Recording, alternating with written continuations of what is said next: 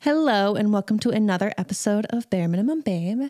So for some context, I started writing notes for this episode sitting at my daughter's softball game on a legal pad that I pulled out of my book bag. So I had a bunch of 10-year-olds shouting random cheers as I was writing kind of the beginnings of these thoughts that made me realize that outside validation is really important, especially for things that we are actively just starting and working on and just kind of figuring out the ropes and kind of unsure of our place. So seeking validation, in my opinion, is not something we should shame others for. And I don't really think we should shame others for most things. Like, I'm sure you've heard of Brene Brown at this point. Her whole thing is shame, and she's great. But shaming doesn't really work, or we shouldn't lecture them to not seek outside validation, because internal validation should be enough and it should be your driving force. You should want to do a good job for you, and you shouldn't have to listen to other people's thoughts of you and blah, blah, blah. So I'm saying that's rubbish.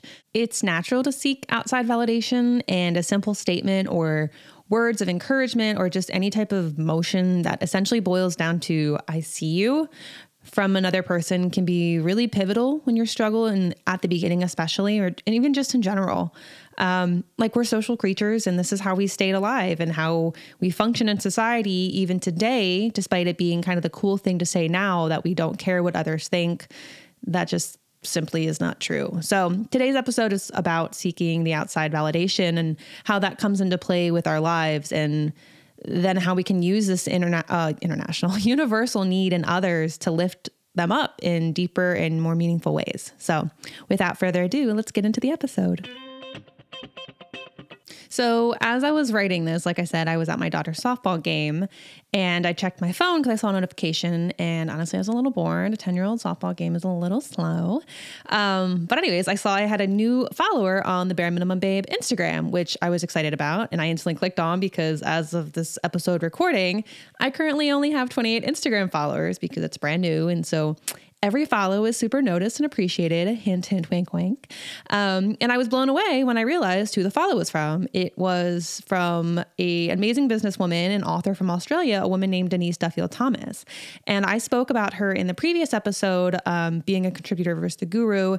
It's okay not to be the person, episode 8. So you can listen to that there, and I kind of hype her up. And I talk about her book, Chillpreneur, and the lesson I learned from it, and kind of explaining the concept and what I gathered from it. So in my social post on Instagram, I decided that I would tag her to promote the episode because I was directly referencing her in the audio clip that I posted that was being played. And so I wanted to make sure she got credit, and I didn't at all plan for her to see it or literally expect her to see it. And if she did see it, and be like, okay, cool, because she's busy and whatever. Right. She saw it and she commented on it, and she said that she loved the way I explained the concept, and she followed me. So I feel like I'm not I feel like I'm underselling how excited I was in that moment. It wasn't like a popping champagne, oh my God, shouting from the rooftops, exciting. It was like a mellow, wow, that's really cool. I feel really happy with myself and generally happy, excited, that type of feeling. And also I don't want to sound like a stalker and keep tagging her and then she unfollows me. And that whole weird, where I just being weird. But anyways, this follow and comment, it was so validating for me. This podcast and general self-help and coaching, advising, women hype up encompassing thing that I'm doing with Bare Minimum Babe has been an idea that's been rattling around very skeptically in my mind for, I don't know, quite a while. I wouldn't say decades, but a little while. But I kept thinking it would be, I don't know, pretentious. I didn't know what I was talking about. And people would make fun of me for doing it. And what is she talking about? She has no idea. And overall, just generally embarrassing and a waste of time because nothing would come of it. So it would be a waste of time. So what's the point of doing it and just looking dumb? And just for context, in case anyone else feels this way too, my biggest embarrassments have to do when I feel stupid and people kind of question my intelligence or judgment, not even just intelligence, but my judgment on things. I don't fully know exactly why this is, other than I've generally been labeled smart for most of my life. So that's how I identify myself. So when that comes into question, it upsets me. So the idea that I would come off as not knowing what I was talking about and stupid with this podcast, was kind of a hurdle, like a big like ego of like get over yourself to go, to get over and just start. And finally I said, screw it after a couple conversations with my friends. And I mentioned that conversation and those thoughts in the very first episode of Bare Minimum Babe, if you want to go back and listen to it. And then the realization that I really feel most useful and happy when when I say happy, I feel like more like content and like useful, like I have a purpose. When I help someone through a problem in some way. And so I thought like, screw it. I can always quit. If I don't like it, what's the worst that can happen?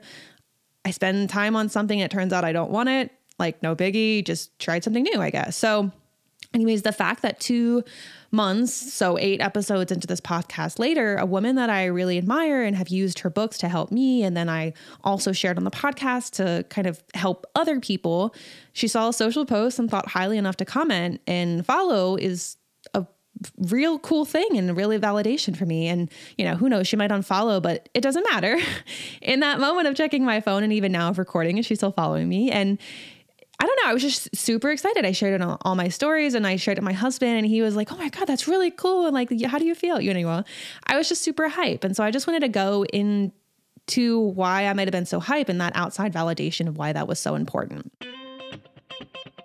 So as I was sitting there at her game, I was like asking myself, why am I so excited and proud of this follow? Like, why am I sharing it and so excited other than it's just a successful person following my page? And, now it's like a little bit a social proof and like I read her book. So that's kind of cool. I was like, why am I feeling so like smug isn't the correct word. It was like an internal sense of like relief or something. I can't quite figure out a word to describe it, but I realized I was feeling that kind of contentment and excitement because I felt that internal sense of accomplishment because I, in that moment, felt seen and heard with what I was trying to do. And my daughter reminds me in a joking way sometimes when I don't remember what context this comes up, but she'll randomly say, well, we're all somebody's kid. And I'm like, uh-huh. But like, it is true. So like 10-year-old sassy jokes aside, we're all just grown up children. Duh, Amanda. And we crave validation, whether that's cool to admit or not. So we still have those feelings that children do of craving approval and attention and assurance that we're doing okay from people we love and or admire. So like my daughter wanting to do a good job at school and coming home excitedly, showing me a project she worked on and wanting me to say, good job, I see it. Or even if I don't say good job, I just say, oh, that's cool. And acknowledge that she did it. We still seek that as adults. We just maybe don't admit it. So I think acknowledging this craving for approval and attention and assurance and whatever you want to call it, and not fighting against that is important because this craving doesn't just go away just because you deny it or fight against it. If anything, this craving to be acknowledged just internalizes itself more deeply and kind of, I think, in more negative ways. So you're seeking validation from anything and anyone because you haven't admitted to yourself exactly what it is you're seeking validation on and for what purpose and from whom. So when you don't acknowledge it, I think then it becomes a problem. But when you do acknowledge it, it's not a problem and you can, I think, more use it to your benefit or at least see that you're craving it. So when someone is trying something new and they don't know what they're doing and they're trying something out of their comfort zone, like me with this podcast, it's kind of a vulnerable spot to be in because you want to share it because you want to show your work with people, but like you feel kind of stupid because you don't know what you're doing. And it's like maybe a new thing that you're trying, like a new version, maybe not even a new version of yourself, but something that isn't typically a role or something that's assigned, like attributed to you, like something that people wouldn't think of when they think of you. And so it's a vulnerable spot to be in because you're putting something new out there for people to kind of consider you in a new light. And that light's scary because the motivation to try that new thing might have initially come from within, but when you see yourself and your skill and how far you have to go to be where you want to be in that new thing, the internal validation can only take you so far and keep you positive and forward moving. Like, for example, this podcast, this is the 9th episode as you're listening to it. I've only been doing it 2 months. Like if someone came along and was like, this sucks, like, I'm not going to listen. I've already like built myself up that it's not going to bother me too much. Like I'm going to keep going because I know it takes a while for pretty much anything to get movement, but it would stay in the back of my mind that they said that and it would make me doubt myself. And so every time I was struggling to come up with an idea, I would have that person in the back of my mind telling me I suck. And so when a person that you respect or love or any positive emotion gives you a kind word or indication that you're doing well, that can be a little burst of motivation that lasts for, I don't know, a few months. Maybe you're struggling in it. You hear that and you're like, yep. And it pushes you right back on the trail, like where you're like slowly slowing, you're slowing down and you're like losing momentum, and someone says something and you're just like, okay, yeah, I got this. And you can like drudge along a little bit more, a little bit further.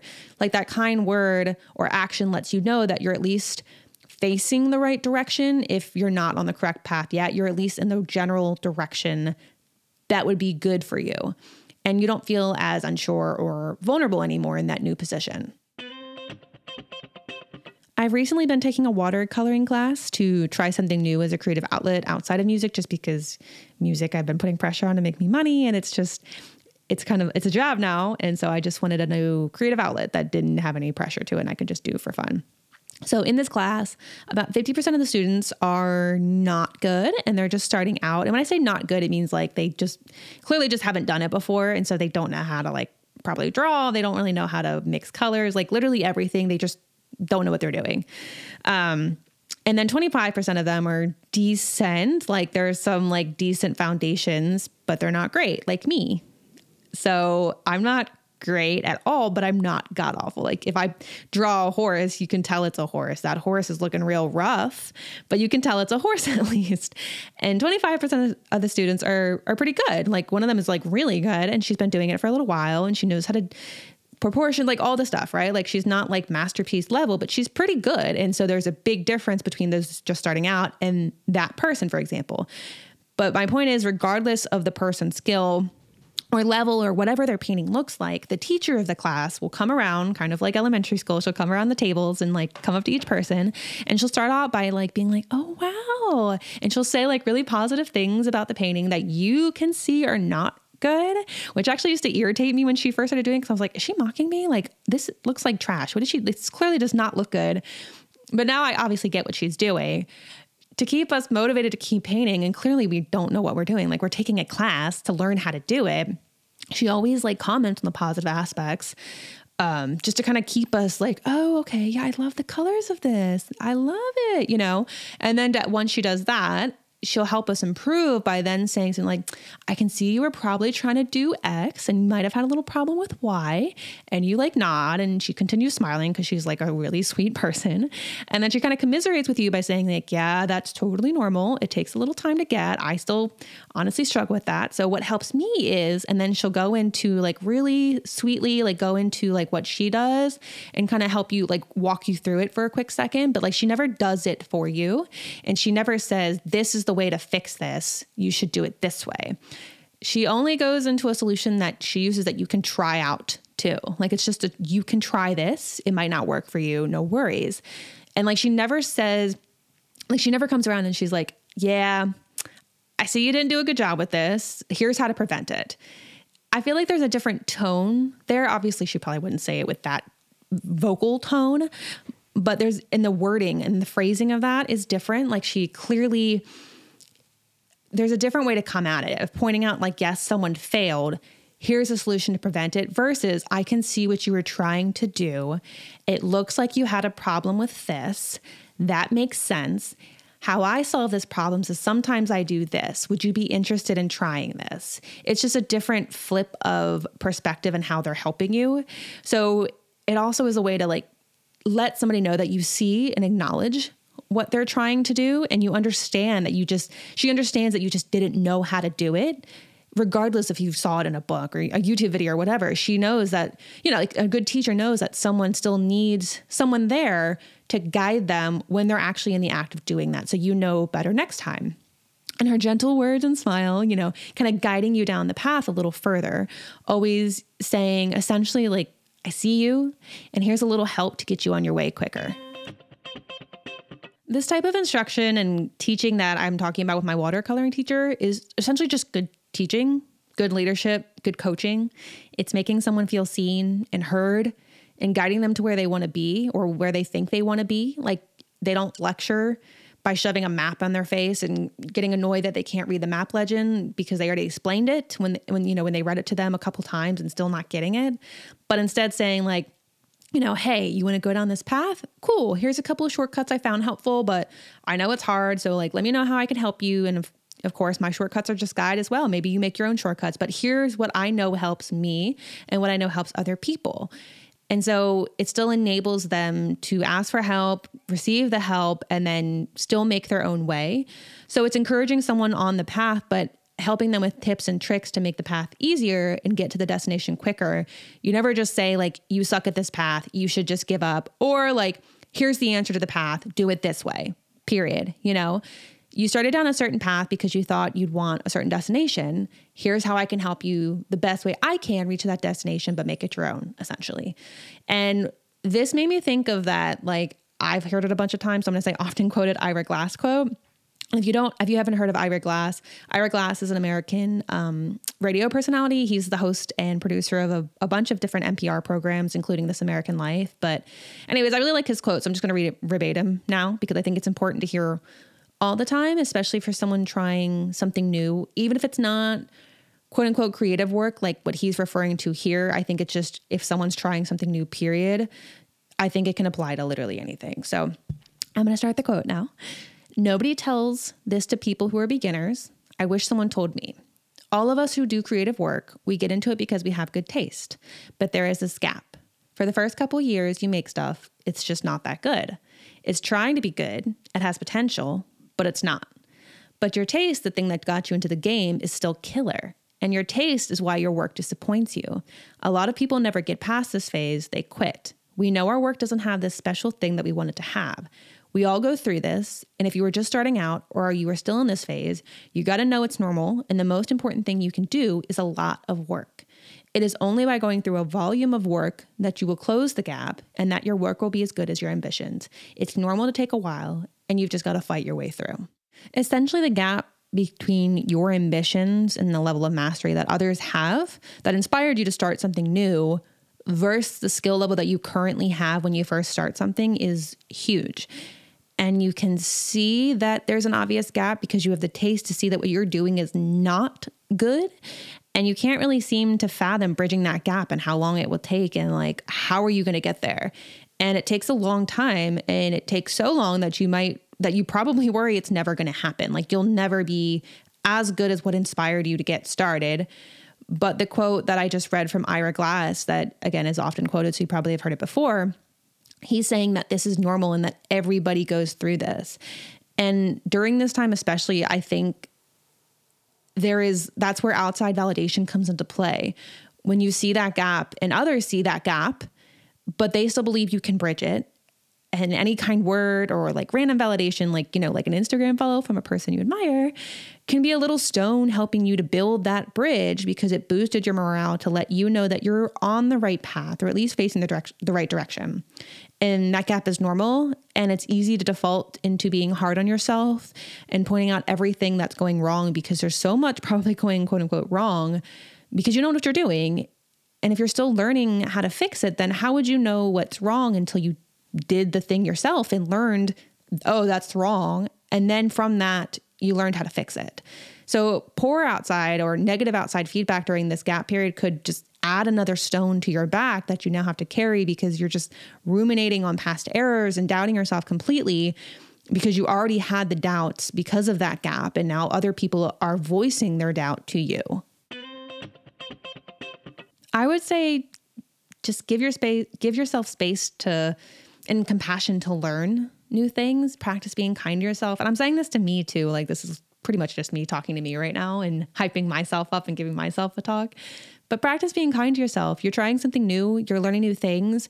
You literally don't know what you don't know. You think it'll involve XYZ, but you get in there and you realize like, oh, it involves the entire alphabet. And I don't know A through, I don't know, F. I had no idea that was even a thing. So I have to go back and even learn what A is, and just, would you say the mean things you're saying to yourself to a child? I know that's like kind of all over social and like the Pinterest boards and stuff like that. But if I it's true. If I imagine myself saying the things to my daughter that I say to myself aloud or in my head, whatever it is.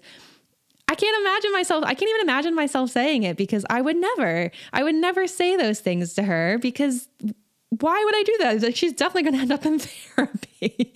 I mean, she might already, but like, I don't want to add more fuel to the fire. You know, I don't want it to be on a list of her issues, a list of grievances. So like, unless you're a Disney villain, I assume you wouldn't say the things that you're probably thinking about yourself, or the things you're creating or doing or whatever when you're learning something new. So you wouldn't do that, because you know the importance of encouraging a child to learn something new, and how easily harsh words stick with somebody because they probably stuck with you. And so why would you say it to yourself, regardless of what age you are? You understand, like, if someone's learning something new, you don't just like say they're stupid, or like because they didn't know this thing that was involved. Like, you know what I mean? It doesn't make sense. How could you possibly know what you're doing if you never tried it before? Watching how-to videos and reading books and taking classes on like theory and stuff like that is very different than the actual art of doing whatever it is you're doing. You can watch so many videos and read blogs and watch people do a proper pull-up, for example, but when you go to the gym or whatever, your door frame, whatever, to try to do a pull-up and you can't do it because you haven't ever tried to do one in your life, so you don't have the form, you don't know what you're supposed to be doing, and you don't have the strength to do it, would it make sense for you to be mad at yourself and call yourself weak? Like, not really. You know, it doesn't make sense. It makes sense to look up, execute the techniques and the exercises that help build your form and give you the strength to build your muscles up to be able to do one. It's really just learning and then teaching yourself what you don't know, essentially, and then realizing you just didn't know. So why would you be hard on yourself for not knowing something you didn't even need to know it before? Why would you have known that? It's become cool to not care what others think. And I don't know if this has always been a thing to just say this and try to feel this, or if it's like recently. I don't honestly know. I did do like the quick research on like the study of, you know, like perception, like if you care about perceptions of others type of thing. But like an example, like Mark Manson's The Subtle Art of Not Giving an F. I'm trying not to curse on this podcast because I don't want to list it as explicit, but I do curse like a sailor in real life, so it's a little difficult.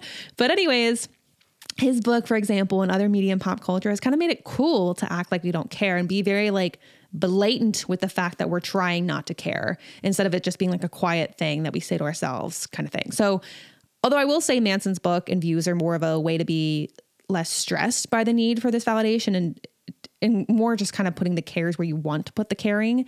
It's not just like a screw everything. I do have it on my bookshelf, and I do remember reading it and liking it enough to keep her reread. So I would say like it's doing well for a reason. But anyways, it's become cool to say, essentially, I don't care what others think about me, period, from literally anything from what we say, the music we listen to, the stuff that, whatever comes out of our mouths, how we live our lives, etc. But this is really just a defense mechanism from what I found, especially in my own case too, to, in most cases, we say it preemptively as a form of, you can't hurt me because I don't care what you think. Or it's another thing where like you show something to somebody and you say like, here's this, but I know that it's this, and I know that I didn't do a good job here. It's really just saying like, I already know all that's wrong with it. So you can't tell me anything that can hurt me because I already know it sucks. It's another form of that. So by saying, I don't care what others think, you're just kind of saying, you can't hurt me because I don't care what you think. But like this simply isn't true. Like, we know this isn't true. We're social creatures, and for millennial like years, it was imperative that we did care very much. It was imperative to our survival what others thought, and that we fit into social dynamics because we can survive on our own. Which is why, you know, for example, there's herds of animals, and not just animals off doing their own entrepreneurial thing. Like, there's herds of animals that like protect each other because you need the herd to survive from predators and then also to get food and stuff, you know? So we say we don't care, and to an extent that might be true, but like it's also used as an excuse if you didn't execute on something well, right? You know, like how I gave the previous example, or, you know, like I know especially as teens, I feel like I heard this a lot in like school. I probably even did this too, but you might have said, you know, you got a test back and didn't do that well. So you said, well, I didn't really try, so it's whatever. You know, you say that because you don't then have to take responsibility for not doing a good job. Like, you don't have to take responsibility for that failure. If you did try and you admitted that you tried really hard and cared and still didn't do a good job, that's just embarrassing for you, right? Like, that's just embarrassing. And it might take social status away from you, because then you're viewed as not being super smart or super great or strong, whatever, right? Like versus if you say you didn't try because you didn't care, then you can't look stupid because you didn't try. So it's not an accurate judgment of what you're capable of, right? So it kind of takes away responsibility and actual commitment to something, even though you probably do care. You know, we say we don't care because we do care. We want to preemptively say, hey, you can't hurt me with what you think because I don't care what you think.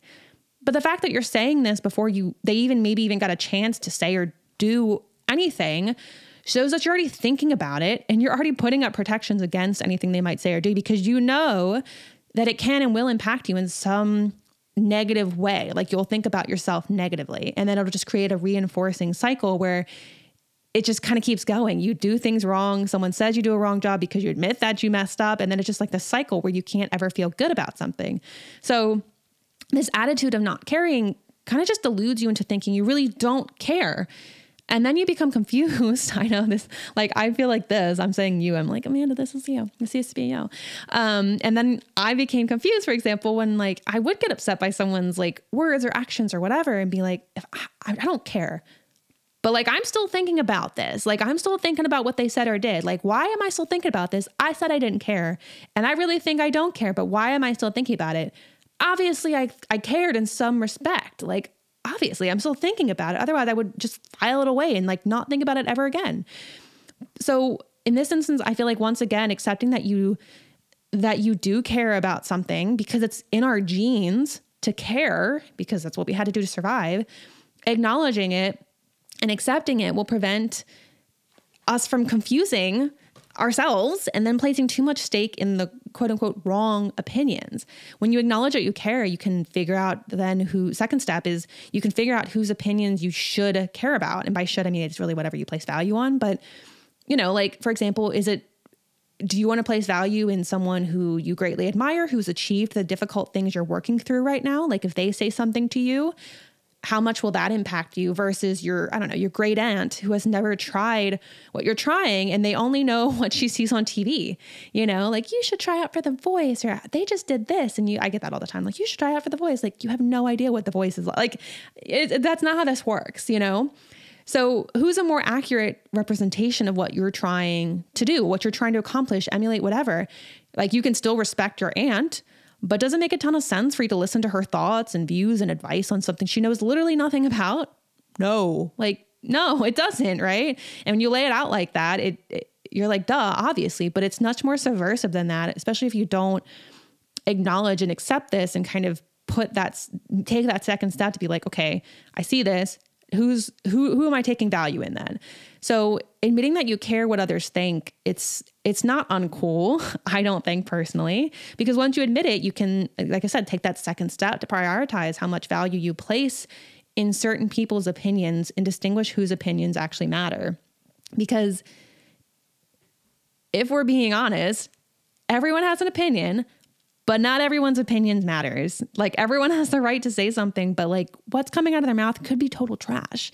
And it might not be trash to them or other people, but to you, it might not fit you at all. And it might be anti-helpful. So for example, in the instance that I gave about the aunt that doesn't know anything, you could, again, another example, but say to your aunt in this hypothetical situation, when she tries to dissuade you from doing something new, like, I don't know how that's going to work out for you, honey, you know, whatever. You can be like, thank you so much, Auntie, I appreciate your thoughts and what you think is helpful on this, but with all due respect, you don't really know what it is I'm trying to do.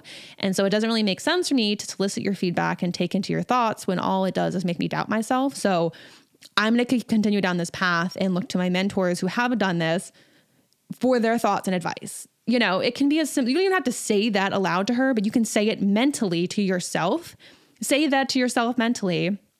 And then whenever Auntie says something that you're just like, that doesn't make any sense, you can just be like, okay, cool, Auntie, period. You know, you don't have to feel any type of way about it because it doesn't impact you anymore because you recognize she might be trying to be helpful, but she's not at all, you know?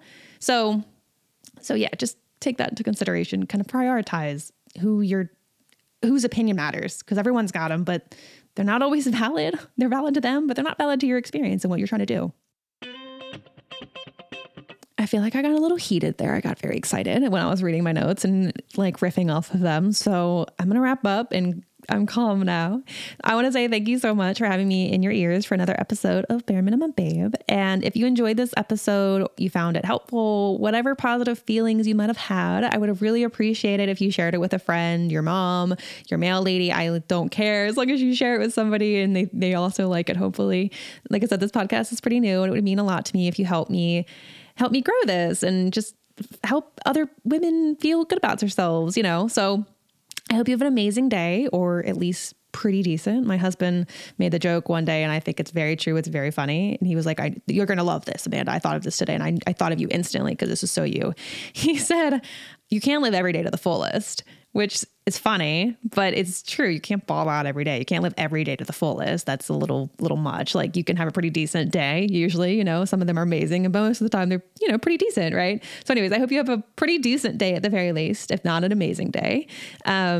And just generally just try to be kind to yourself as best you can. Especially if you're trying something new and feeling stupid, or vulnerable and embarrassed.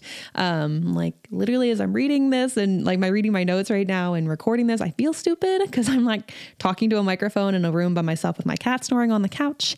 And like I said, only 28 Instagram followers. So this is kind of vulnerable for me. So anyways, be kind to yourself. I'm telling myself to this now, just be kind to yourself and at least try and catch yourself speaking mean words. And if you can't, the same thing they tell children, if you can't think of anything nice to say to yourself, just don't say anything at all. Just be like, I hear what you're saying, Amanda. You're feeling stupid. Cool. Period. You feel stupid. Acknowledge the feeling and move on. You don't have to make it mean absolutely anything. Even if you can't flip it and be like, you're learning something new, you're growing something, it's all cool. Just catch yourself saying something negative. Cool. Hear it, swipe it, move it on. So that's it. I'm going to end it with that. Hope you have a good day. And I'll see you next week.